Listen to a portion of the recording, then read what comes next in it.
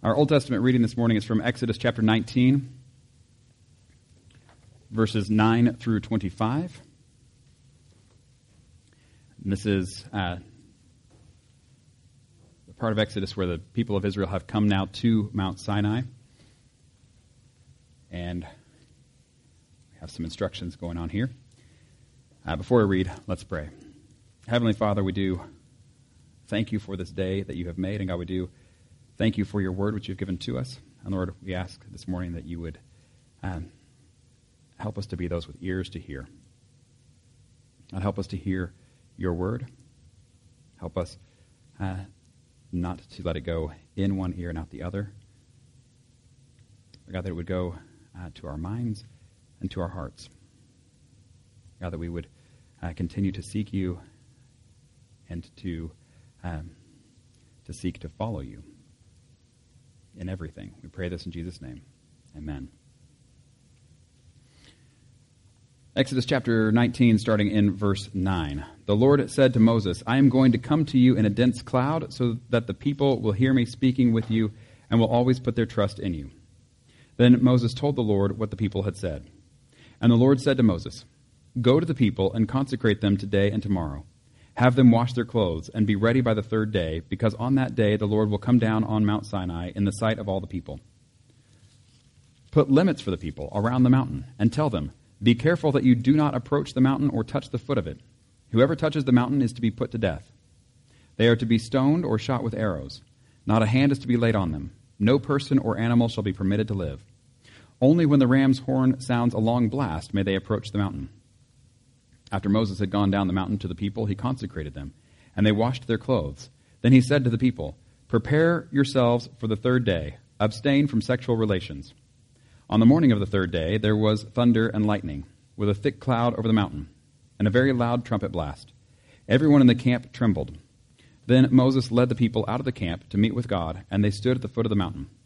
Mount Sinai was covered with smoke because the Lord descended on it in fire. The smoke billowed up from it like smoke from a furnace, and the whole mountain trembled violently. As the sound of the trumpet grew louder and louder, Moses spoke, and the voice of God answered him. The Lord descended to the top of Mount Sinai and called Moses to the top of the mountain. So Moses went up, and the Lord said to him, Go down and warn the people so that they do not force their way through to see the Lord, and many of them perish.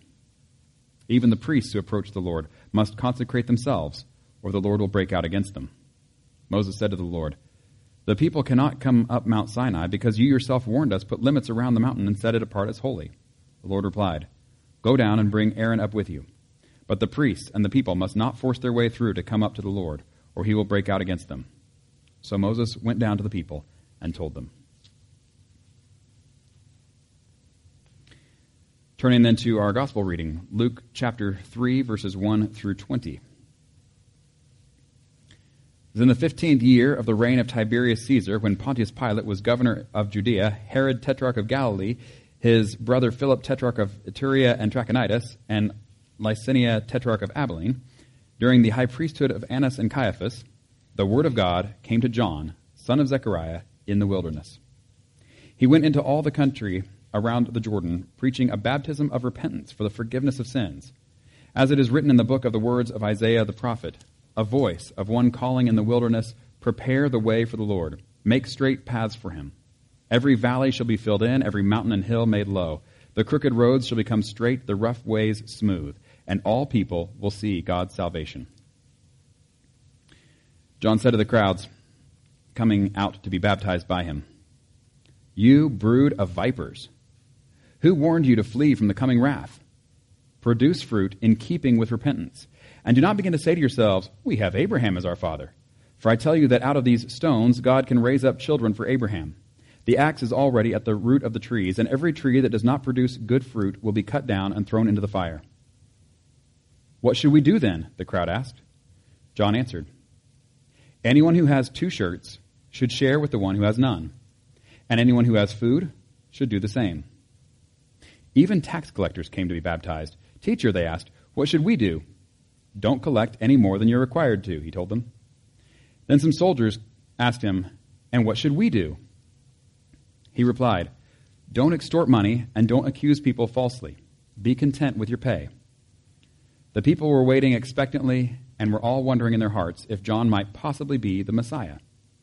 John answered them all, I baptize you with water, but one who is more powerful than I will come, the straps of whose sandals I am not worthy to untie. He will baptize you with the Holy Spirit and fire. His winnowing fork is in his hand to clear his threshing floor and to gather the wheat into his barn. But he will burn up the chaff with unquenchable fire.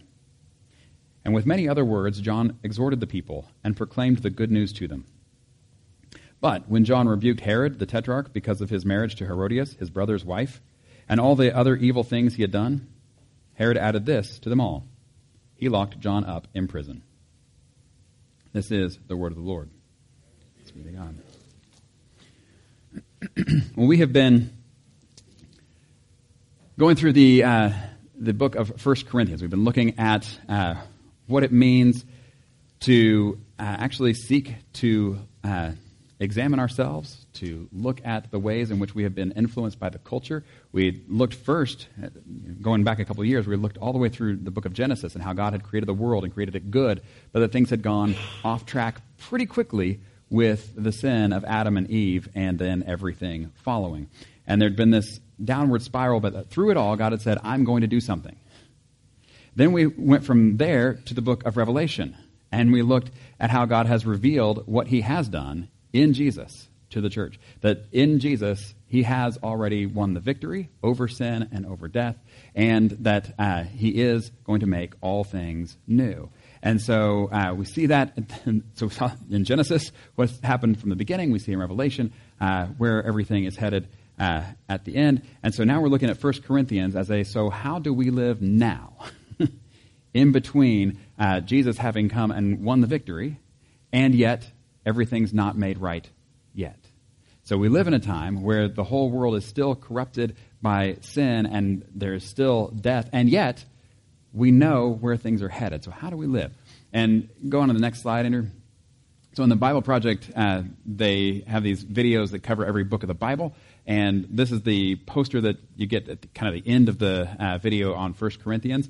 And they show that really what this whole letter that Paul writes to the church in Corinth is about is how they are to see everything now in light of the gospel. So it's 1 Corinthians, seeing every part of life through the gospel. So they kind of depict the gospel as a pair of glasses that you put on. You see everything through the gospel. So how in the world does that work? And this is where you get these different categories. Go on to the next one.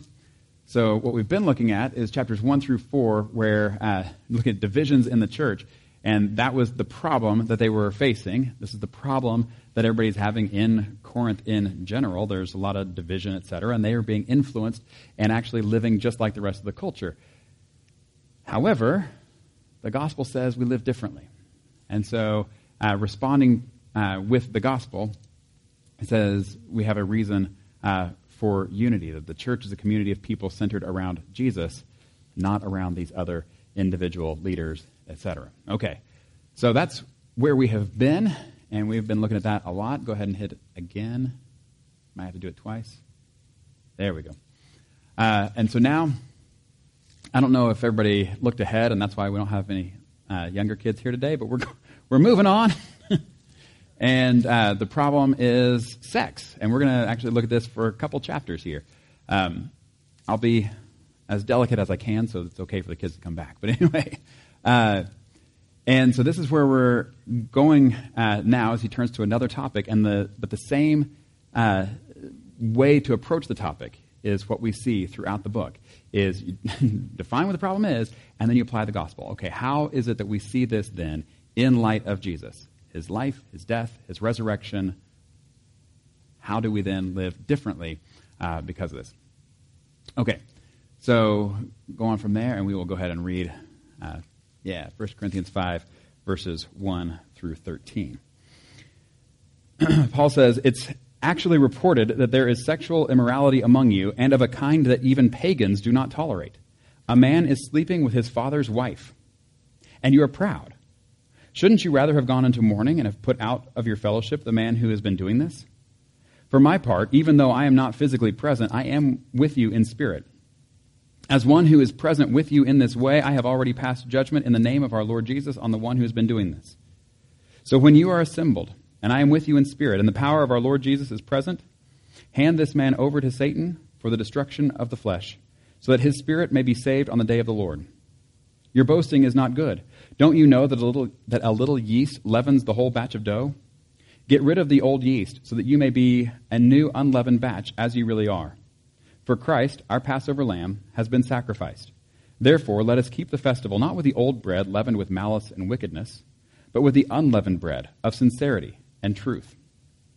I wrote to you in my letter not to associate with sexually immoral people, not at all meaning the people of this world who are immoral, or the greedy and swindlers or idolaters. In that case, you would have to leave this world. But now I am writing to you that you must not associate with anyone who claims to be a brother or sister, but is sexually immoral, or greedy, an idolater, or slanderer, a drunkard, or swindler. Do not even eat with such people. What business is it of mine to judge those outside the church? Are you not to judge those inside? God will judge those outside. Expel the wicked person from among you. All right. So this is where kind of turns the corner, and it seems like a pretty sharp turn.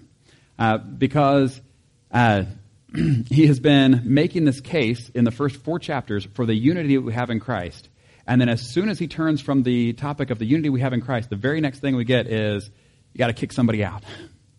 And we're like, oh, so maybe he wasn't serious about all that unity stuff. No, absolutely serious about all that unity stuff. That's why I was on it for like 4 chapters. And so there's something else going on here. And what is going on here is there's this idea of the freedom that we have in Christ, right? If you look at Galatians chapter 5, it actually starts by saying, Paul writes to the church in Galatia, it is for freedom that Christ has set us free. All right? Very good. For freedom that Christ has set us free. And I think that what was going on here in the church in Corinth is they had really taken that kind of thinking to heart. That it is for freedom that Christ has set us free. But freedom was left somewhat undefined. So for them, freedom meant anything goes. We do whatever we want, right? And in fact, the reason I say I think this is the case in Corinth is because in chapter 6, verse 12, Paul quotes the church in Corinth as saying, I have the right to do anything, you say. He says, but not everything is beneficial. I have the right to do anything, but I will not be mastered by anything. He actually comes back to this again in chapter 10, where he says, I have the right to do anything, you say, but not everything is beneficial. I have the right to do anything, but not everything is constructive. No one should seek their own good, but the good of others. And so do you hear what's happening here? Is he's taking this saying that they have, of I have the right to do anything. We're free in Christ. Jesus died. He covered all of my sin. Therefore, I do whatever. It's all good now.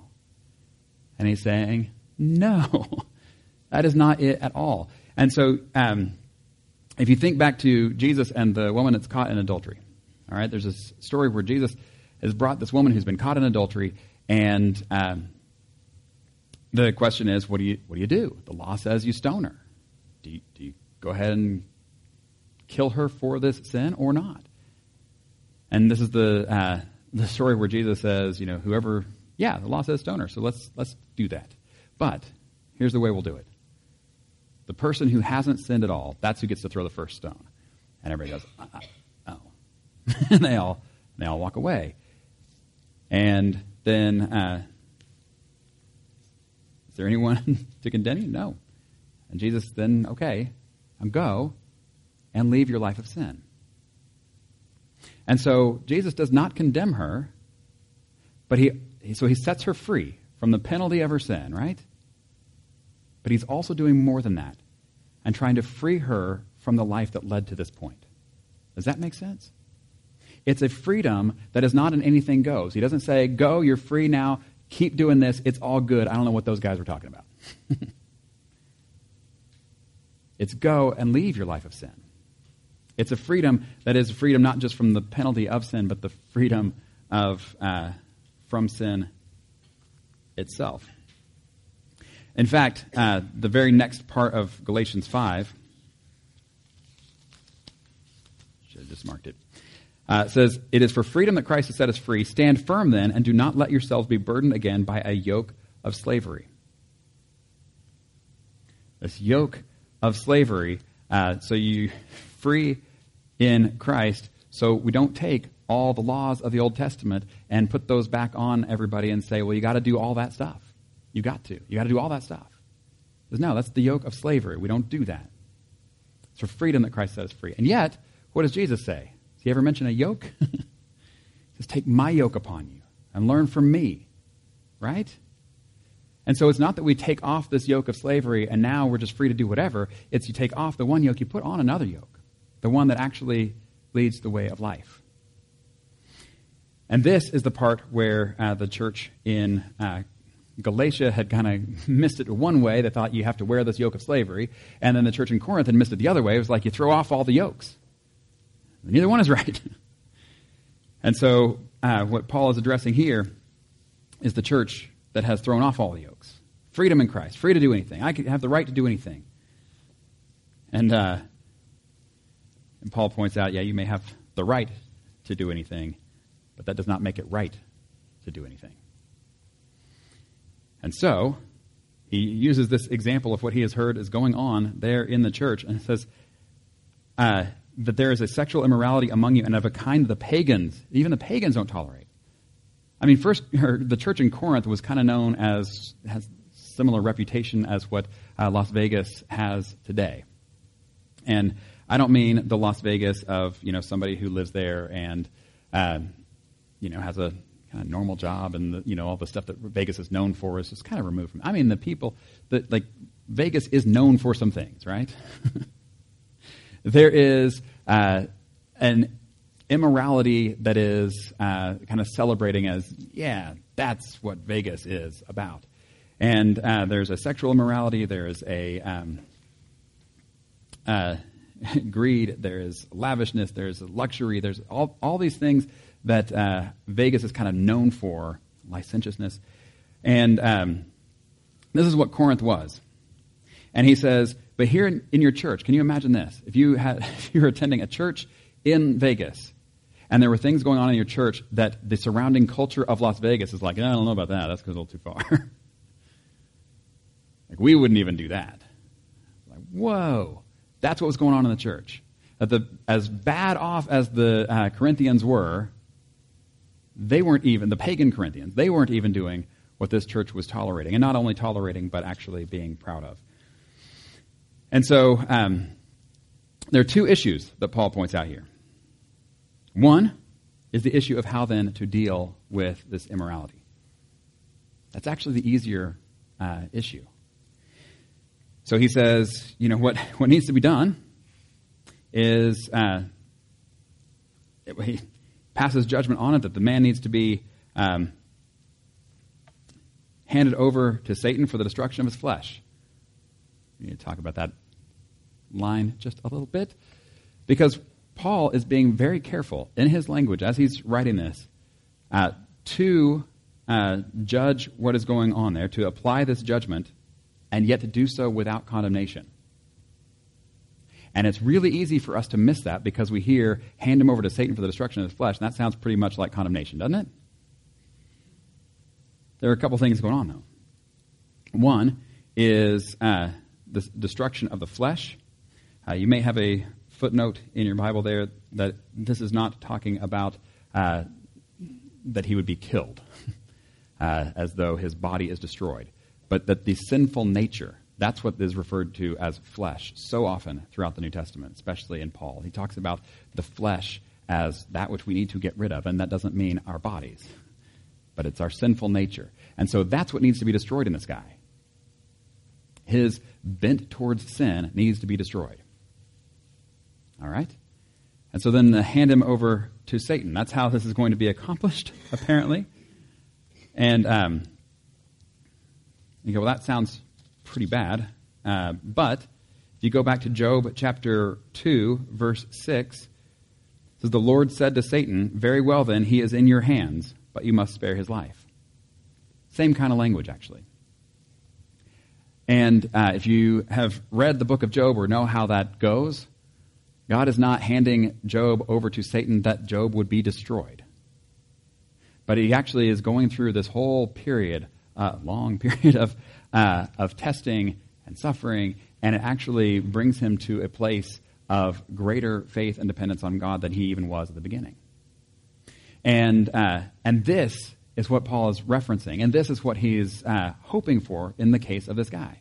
So the idea is not you find somebody who's done something wrong, and then you shun them forever. That's what they get. In fact, the whole idea is that this is something that is supposed to wake him up, bring him back to his senses, like the prodigal son who goes away and then finds himself in a bad way and goes, what was I thinking? Returns to his senses and returns to his father. And so it's this kind of tough love that Paul is applying in this case. And one of the ways that we see this is even when Paul is saying, I'm not with you physically, but I am with you in spirit. Like he's not removing himself from the situation and be like, you guys over there have this problem. He's like, no, I'm with you. We are together. This is an us problem. And then the way that he applies it is in the hope, it's not saying that the man is unredeemable because of this bad thing he has done, but in fact sees that he is redeemable. And so he even says, kind of into that verse 5, so that his spirit may be saved on the day of the Lord. The hope is for redemption. The hope is restoration. The hope is that he would wake up to his sin and repent and have life. And then he turns to the second issue. And the second issue, as I said, is actually the one that's more difficult to deal with. And partly because it even hits them closer to home than the first issue. And this is where it kind of reads like Romans chapter 1 and then chapter 2. Because in Romans chapter 1,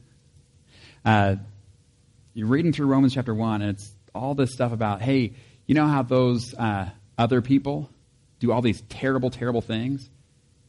And everybody reading along is going, yeah, those other people do terrible, terrible things. And then Romans chapter 2, he's like, and you do the same things? And everybody's like, what? How did I not see that coming? But it completely boomerangs back on him. And all the nodding and, yeah, they deserve death comes back on them when it all, boomerangs back. And then it's, oh, yeah, I guess we deserve death too. And so then chapter 3, there's no difference, Jew and Gentile. All have sinned and fall short of the glory of God. Does the same thing here, where he starts by talking about the sexual immorality of this guy, and it's like, yeah, that guy is the problem. And that guy is a problem, but that guy's not the problem as Paul sees it. What is it that he addresses as the problem? It's their pride and their boasting. So he says in verse 2, a man is sleeping with his father's wife, and you are proud. Shouldn't you have rather, blah, blah, blah. Verse 6, your boasting is not good. Don't you know that a little yeast leavens the whole batch of dough? Get rid of the old yeast so that you may be a new unleavened batch as you really are.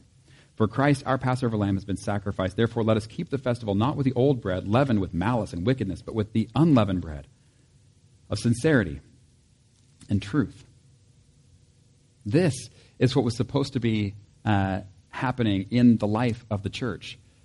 That there is a purity that is to be a part of their life together.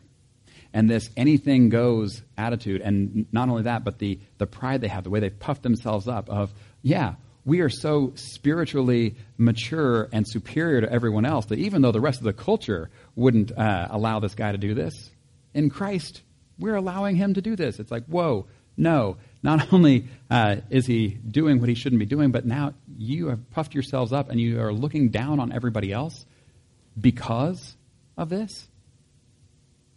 That's terrible.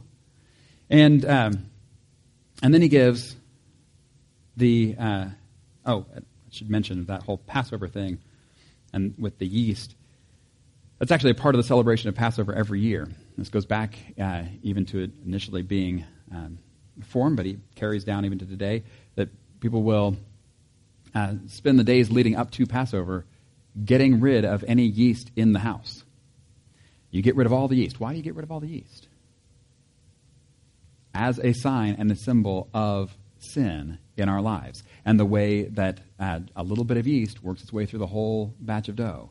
And he's saying, this the pride and the boasting that is in you is working through the whole church.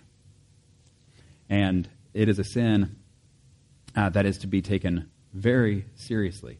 And so what we're supposed to have instead is not the malice, not the wickedness, but the unleavened bread of sincerity and truth. That this is what people should be desiring. Sincerity and truth.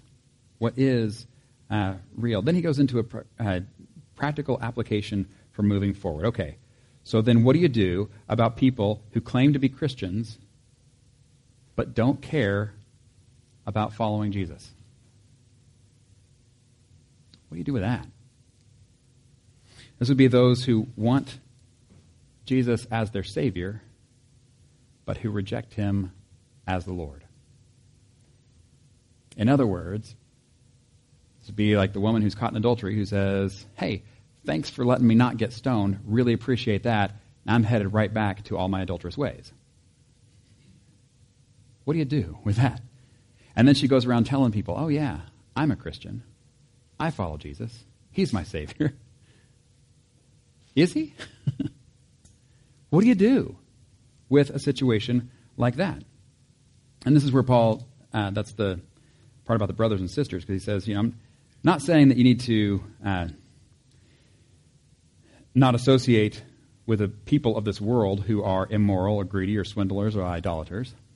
Why? Because in that case, you'd have to leave the world. Who in the world doesn't fit in one of these categories, right? But he says you must not associate with anyone who claims to be a brother or sister. And this means brother or sister in Christ. This means someone who identifies as a Christian. And then says, but is sexually immoral or greedy, an idolater, a slanderer, a drunkard, or a swindler. Says, do not even eat with such people. Very likely referencing sharing Lord's Supper together. The point is, and this is where it gets a little tricky.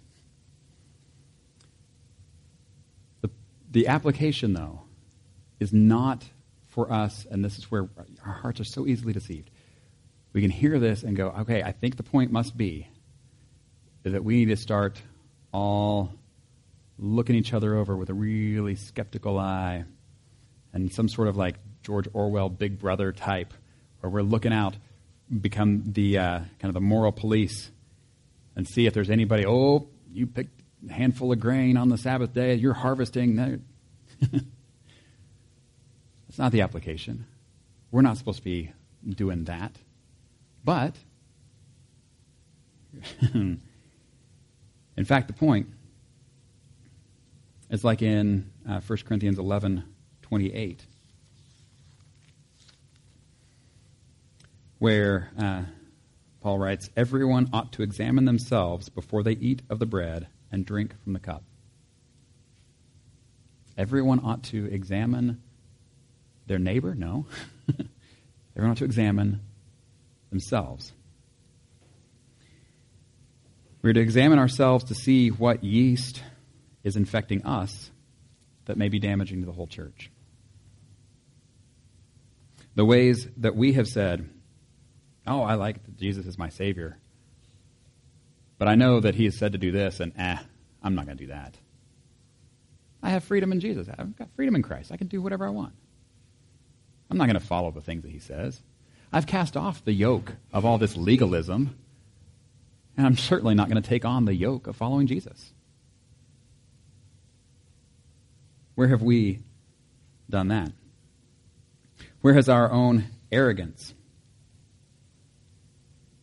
blinded us and then led us into following our own way instead of following the Lord?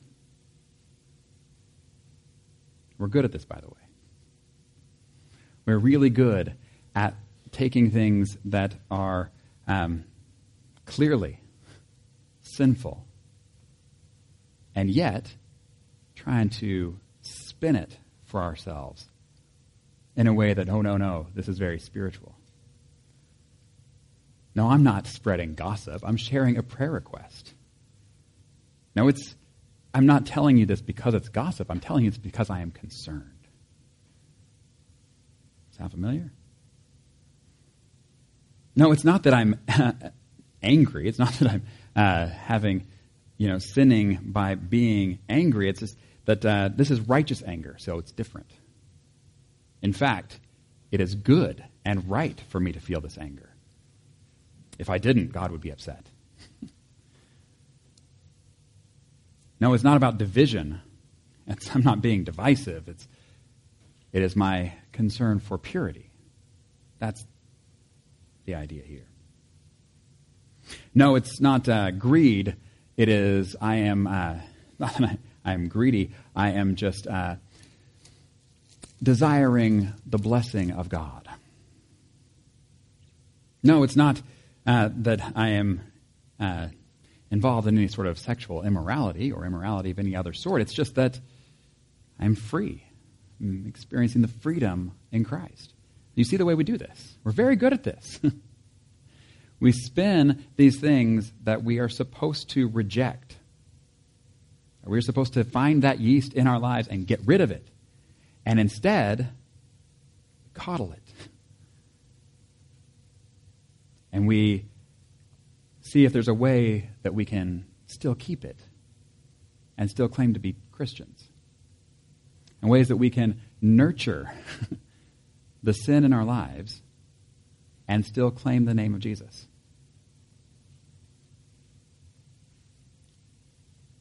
We are supposed to, it says, judge those inside the church. And if we do that by eyeing our neighbors instead of ourselves, we're not doing it right. We eye ourselves first. It has to start with us. So when he says, expel the wicked person from among you, that is going right back to a lot of places in Deuteronomy. But it's also right back to this idea of getting rid of the yeast. And so when you have someone who's saying, I refuse to repent, I refuse to follow Jesus, and I'm going to try to convince you that my sin is good, then we say, I'm sorry. But we're going to have to part ways in the hopes that you'll be restored. But before we get there with somebody else, we've got to get there with ourselves.